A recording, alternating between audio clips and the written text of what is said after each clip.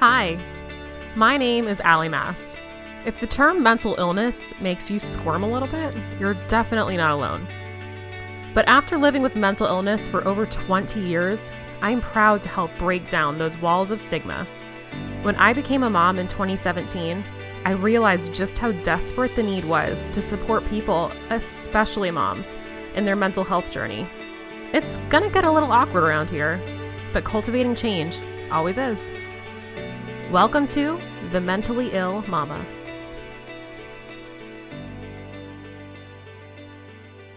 Hello, and welcome to the very first episode of The Mentally Ill Mama. I'm your host, Allie Mast, and I am indeed your very own mentally ill mama. So I want to start with some of the quick stuff about me and who I am. My full name is actually Alexandra Joy McLeod Mast, which is a real mouthful, so I usually just go by Allie. I am about to turn 25. I may be 25 by the time this podcast comes out. I just celebrated my 3rd anniversary to my husband, Nick, and we have a almost 2-year-old daughter named Magnolia Aisha. She is definitely the joy of my life, if not also the vein of my existence at the same time. Any other parents of toddlers out there? Hear me? Catch me? Picking up what I'm putting down? All right, so the deeper stuff is this, and this is really what I want the meat of this podcast to be all about. I have several mental illnesses, and I think that term mental illness can often provoke feelings of discomfort. And I think that's why I really wanted the podcast to be called this. I actually believe that God gave me this name. And at first I really hated it because it made me feel so uncomfortable. But I think that's the beauty behind it is if I'm going to be part of the voice that destigmatizes mental illness, then what better way than to describe myself as the mentally ill mama? If you don't like it, that's okay, but I would encourage you to stick around, and I hope that you learn a little bit, you understand mental illness a little more.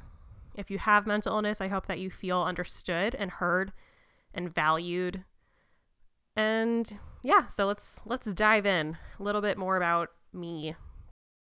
Okie dokie. So I have had anxiety since as long as I can remember, and I have memories as a young toddler. I wasn't diagnosed with GAD or generalized anxiety disorder until I was, I think, 22. So it hasn't been very long, but I have had it my entire life. So getting the diagnosis was actually really freeing because it helped me put a name to what I was experiencing, what my whole life had been really. And then through that, and with the help of my therapist, really helped learned skills and tools that helped me live my everyday life in a way that made anxiety not in the spotlight. Does that make sense? I feel like that's a little rambly, but I feel like the message is there. Okay, so I also have been diagnosed with MDD, or major depressive disorder. I was diagnosed with that when I was 17, and I actually struggled with self-harm, and I did on and off until I was 19. So for a couple years, it was this on and off struggle of mine, and in the end of my time of self-harming, it was a full-blown addiction, and I actually celebrated this year 5 years of being clean from that.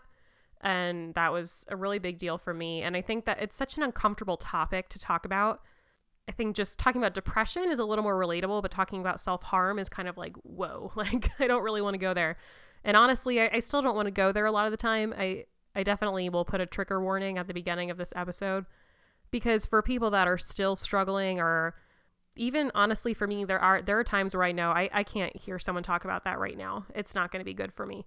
But for people that don't struggle with that at all and just can't grasp the concept of it, I think it's good for people that are able to talk about it. And so that's part of what I want to talk about too. Okay, so we have GAD, my anxiety, MDD, my depression. PPD. I had postpartum depression summer of 2018, and it became so severe that I actually admitted myself to the emergency room and then was transferred to a psychiatric hospital for 6 days. And honestly, I wouldn't trade it for the world.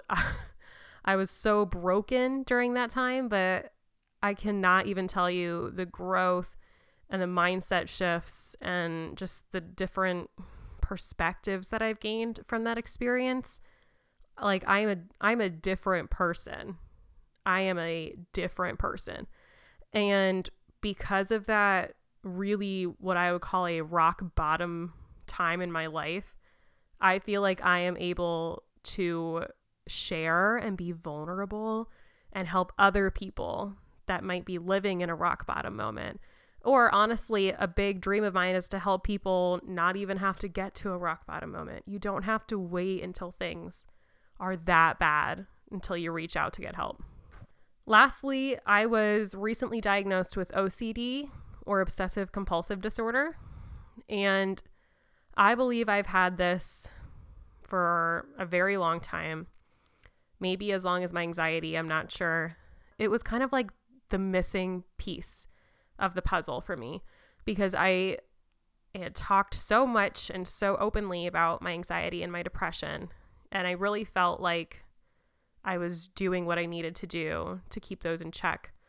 But there was something that was still causing me so much chaos in my brain. I've always been really intrigued by numbers. I was always really good in math. I was like 2 years ahead in high school. When my depression got really bad, I definitely did not try very hard and did not do well in AP Calculus, but I honestly don't really know why I took that class to begin with, because math is one thing and calculus is another. Am I right? Yes, I am right. But anyway, I've always been prone to being very, I would say, in tune with numbers. And I used to see it as like a good thing, like, oh, I'm just really smart. I love numbers. But it became so obsessive, and especially around the topics of diet and exercise and weight. And I never had an eating disorder, but I definitely have struggled with disordered eating, which if you don't know what that is, I would encourage you to look it up, because I never really had a name for it, because I knew I didn't have an eating disorder, but I also knew that I didn't have a healthy relationship with food and with my body and with how I moved my body. And that really helped me a lot. So that's just a little side note to look up disordered eating, because I think if we're honest, a lot of us have some level of disordered eating. But I realized throughout the years that I would always say that I was trying to be, quote, healthy, and I somehow idealized a certain number in my head of what healthy meant for my body, for my weight, for my measurements, for the calories I ate, for the calories I burned.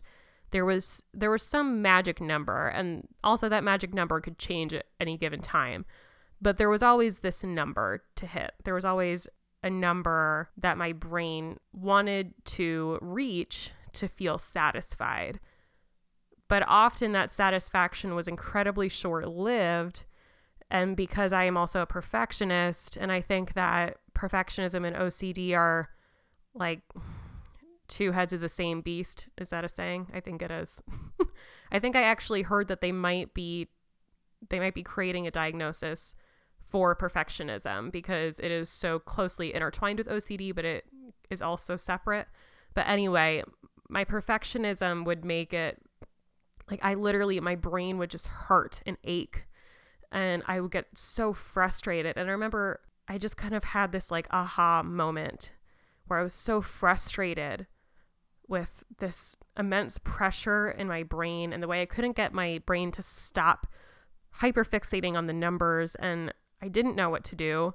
And I realized that this wasn't okay, and that this was not my anxiety or my depression. This was something else. And I could work on my anxiety and depression as much as I wanted to, but if I didn't address this, I was going to keep struggling with it.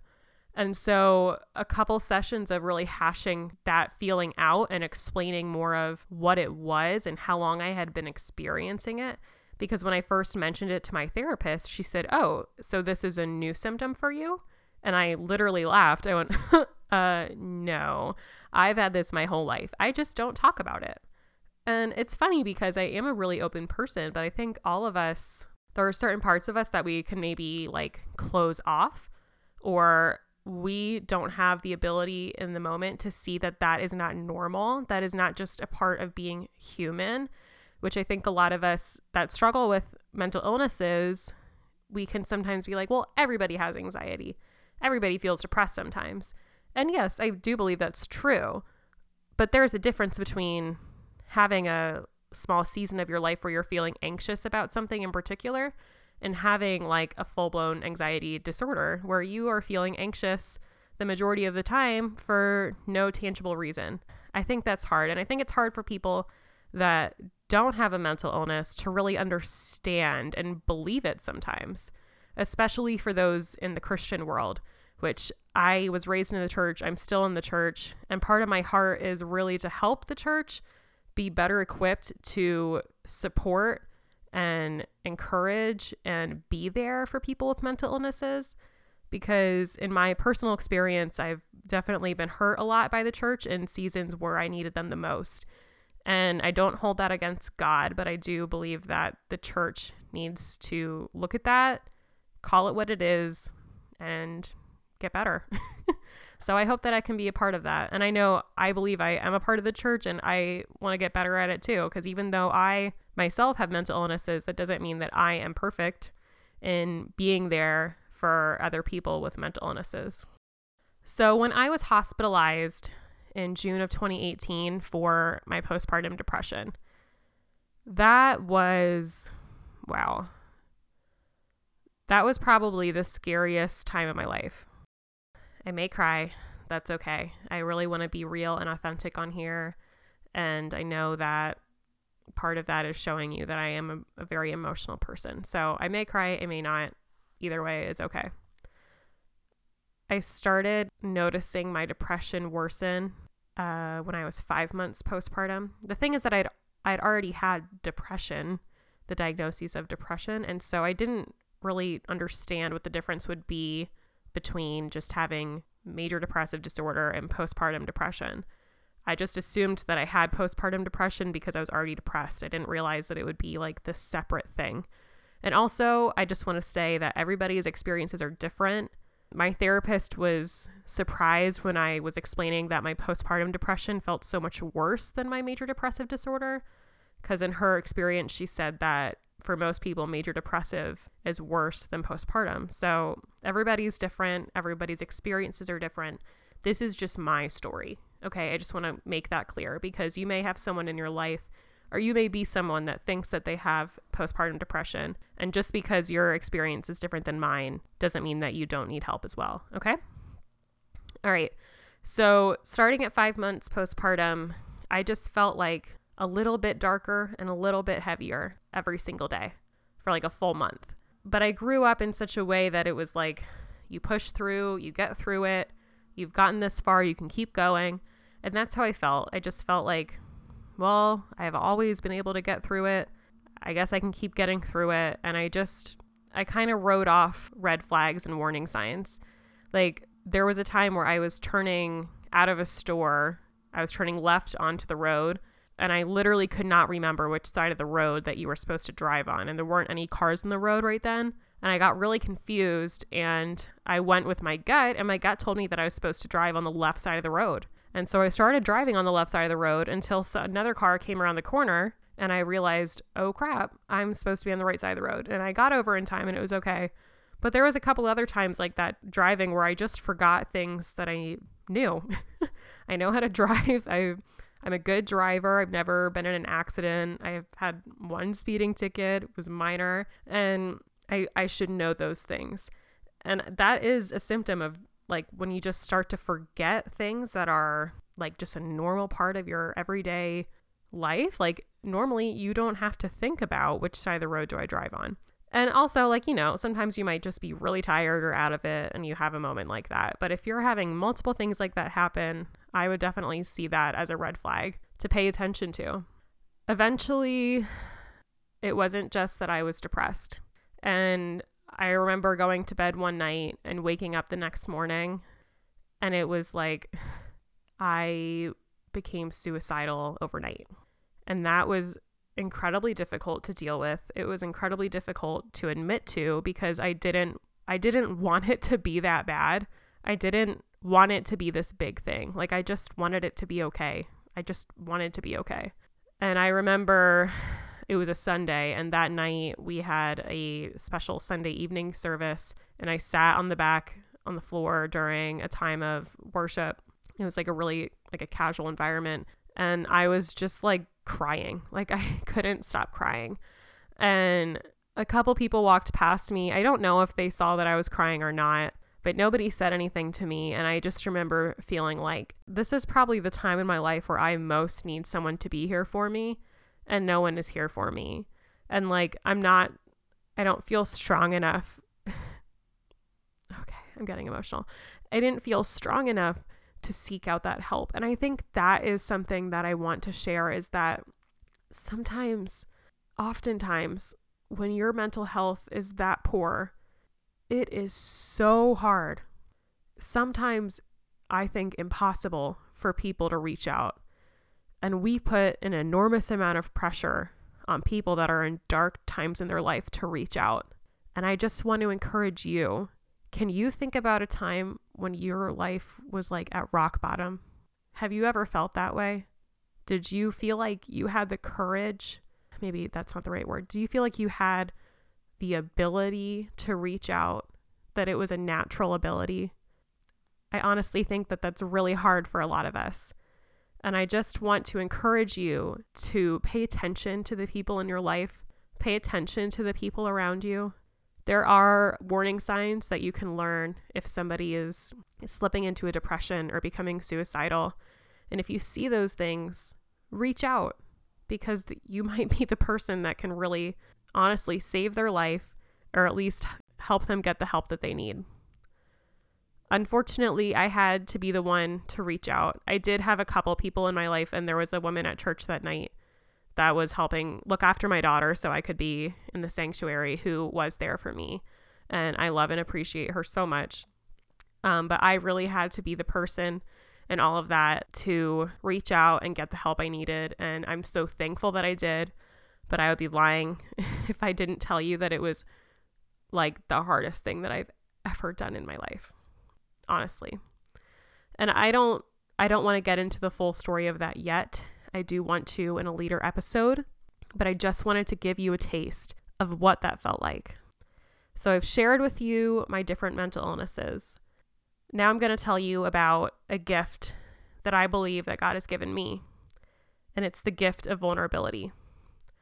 I have been a vulnerable person for a very long time, since sometime in childhood, I would say. And I mean that as a positive thing. I think sometimes when we think of the vulnerable, it's the weak, but I mean vulnerability and like authenticity and openness. I was vulnerable for much of my childhood, and I didn't really know how to harness that. I didn't know how to discern timing and who was a safe person to be vulnerable with. And it really burned me, and I was shamed for my vulnerability. And that was really hard for me. And so as I got older, I learned the coping mechanism of guarding myself, of building up a wall. And the irony was that I could still present myself as vulnerable. I was willing to be vulnerable about certain things in my life because to me, they didn't bother me. But they were things that other people would not normally be vulnerable about.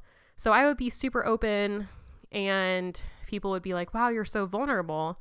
But what they didn't know, and honestly, what I didn't even know at the time, is that I was actually not very vulnerable. I was only showing what I was comfortable with, and I was guarding the really scary stuff. But through the process of my postpartum depression, God revealed to me that my vulnerability is a gift that should be treasured, and it is not anything to be ashamed of. And I have felt really called to share in a public way. And this has been a dream of mine for a long time. God has helped me see it specifically as a podcast and even given me the name of the Mentally Ill Mama. And I'm just thrilled to be here. My heart is really vulnerability. For so many, vulnerability doesn't come naturally. Whether by personality or past hurts, many of us are guarded and have built up walls to keep others out and to keep our innermost selves private. But when you live in that space for too long, you are no longer protecting yourself. You are limiting yourself. You are limiting connections, fulfilled dreams, possible relationships, and honestly, just feeling like yourself. I believe vulnerability can start internally, especially for those of us that are introverted or internal processors, but it also has to go beyond that. You have to take the risk of letting someone in, letting someone see your mess, your success, your worry, your hurt, all of it, letting them see you. So here I am, letting you see me. Thank you for listening to this podcast. That means so freaking much to me, and hopefully to you too. With every episode, my heart is for you, for your growth, connection, education, and of course, your mental health. If listening brought you joy, comfort, or understanding, I would love it if you leave us a rating and review on Apple Podcasts or wherever it is that you listen. You are thebomb.com, and don't you forget it. From the Mentally Ill Mama to you, we'll see you next week.